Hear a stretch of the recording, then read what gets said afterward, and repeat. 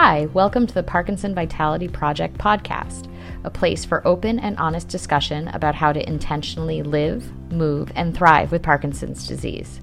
I'm your host, Anne Gould, owner of Envision Physical Therapy and Wellness, where I specialize in helping people with Parkinson's live their fullest lives. Let's dive into today's episode. Today's podcast is about finding your tribe and the importance of finding a community. Humans were designed to be social creatures. We always seek to identify with a group.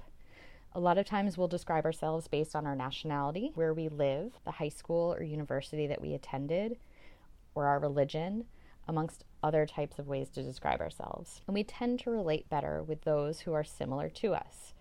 People who have similar experiences, maybe who are in the same profession, or sometimes we just enjoy similar sports. And one of the strongest capacities of a social creature is the ability to communicate, both verbally and non-verbally. The American psychologist Rollo May said, "Communication leads to community. That is, to understanding and mutual valuing." When you're diagnosed with Parkinson's, it can change how you communicate and relate with your environment. Have you ever felt like you don't fit in because of your Parkinson's? Or that it's difficult to get out of the house, so you just stay there all the time alone? Parkinson's can also affect your motivation, makes you not want to go out, and it can affect your voice. People can have trouble hearing you or understanding you because of your Parkinson's. Another symptom of Parkinson's is facial masking. And what that means is you don't change your expression when you're speaking. That can make it difficult for you to show emotion and for other people to understand the emotions that you're feeling. In other words, Parkinson's can be very isolating. Believe it or not, loneliness can have an impact on how your Parkinson's progresses. Dr. Laura Mishley is a naturopathic doctor who researches how nutrients are correlated with faster or slower progressions of Parkinson's. She developed the PRO-PD scale, which is a scale that helps to correlate measures of quality of life and disease severity. At the World Parkinson's Conference this past year, she presented on her research and presented that she found that if you answered true to the statement, "I am lonely," that is the single largest predictor of the rate of your Parkinson's progression. Feeling lonely can actually counteract the benefits of regular exercise. Conversely, answering true to the statement, "I have a lot of friends," is correlate with a better course of Parkinson's in the long run. One thing to realize about communities is that not all communities are equal. You want to find the right community for you. If you're in the good community, you're going to feel supported and you're going to want to move forward. The wrong community can make you feel more isolated. You want to find a group that's stable, one that has consistency and provides help. If you find a support group that doesn't meet consistently, they may not be there for you when you need them. For example, if it's a Facebook group, you want a moderator or a group of administrators who will help enforce ground rules and make sure that everyone is treated with respect. Another thing to look at is the member attitudes. Is everyone in the group complaining without offering hope or solutions? Is that something that you really need in your life? Do the members encourage each other? Are people open and authentic with their sharing? You want to feel supported and in a safe place where you can also be open and authentic when you're having a bad day. Another thing to think about is the group size and location.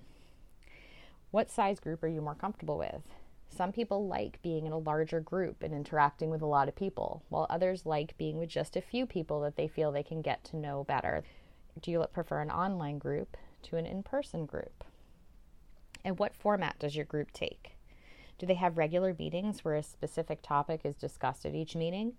Or would you prefer a group with a more open agenda where you can go and talk about whatever you feel you need to that day? Is the group led by a healthcare professional or by a member of the community? If it's an online community, does the setup facilitate discussion? For example, is the online platform easy to use, easy to find posts and respond to them? You also want to find a group that has a reasonable set of guidelines that are fairly enforced. You want a defined set of what is and is not acceptable behavior for the group, and a modulator who is able to enforce those rules. You also want to think about the privacy of the group. If the group is online, is it a public group that anyone can see? Or is it a private group that only the members of the group can see? One thing to consider is, do they have a guideline that anything said in the group stays in the group? If the group is in person, that's another thing to consider. Is there a standing policy that what's said in the group stays in the group? Finally, does the community offer features that are important to you? Are you looking for education about new concepts or ways to look up for information? Or are you looking for recommendations about products or classes that might be closer to you? There are lots of different types of communities. You can always continue to engage in your own community that you've always been a part of. Again, this could be a religious organization, a hobby-based community, or simply your neighborhood. If you're feeling like people aren't understanding your Parkinson's, it may be helpful to give them some information about what you're going through so that they better understand how they can support you on your journey. Another option is to find a Parkinson's-specific support group.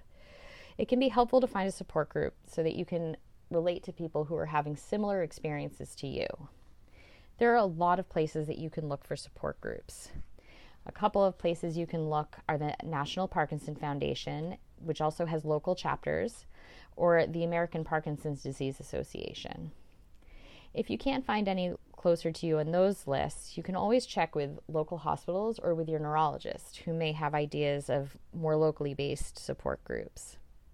The Michael J. Fox Foundation and Davis Phinney Foundation are also online programs that can help you find groups. There are also some support groups online, for example on Facebook, through NeuroTalk, or through caring.com that you might find helpful. Jean Vanier said, "One of the marvelous things about community is that it enables us to welcome and help people in a way we couldn't as individuals."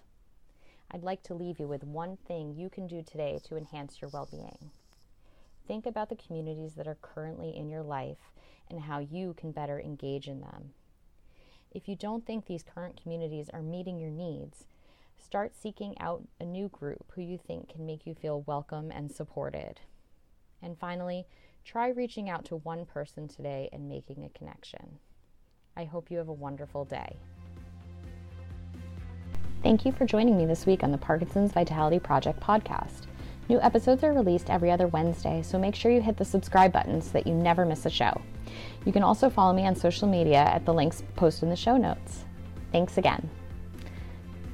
The information in this podcast is for entertainment purposes only and shouldn't be used as personalized medical advice.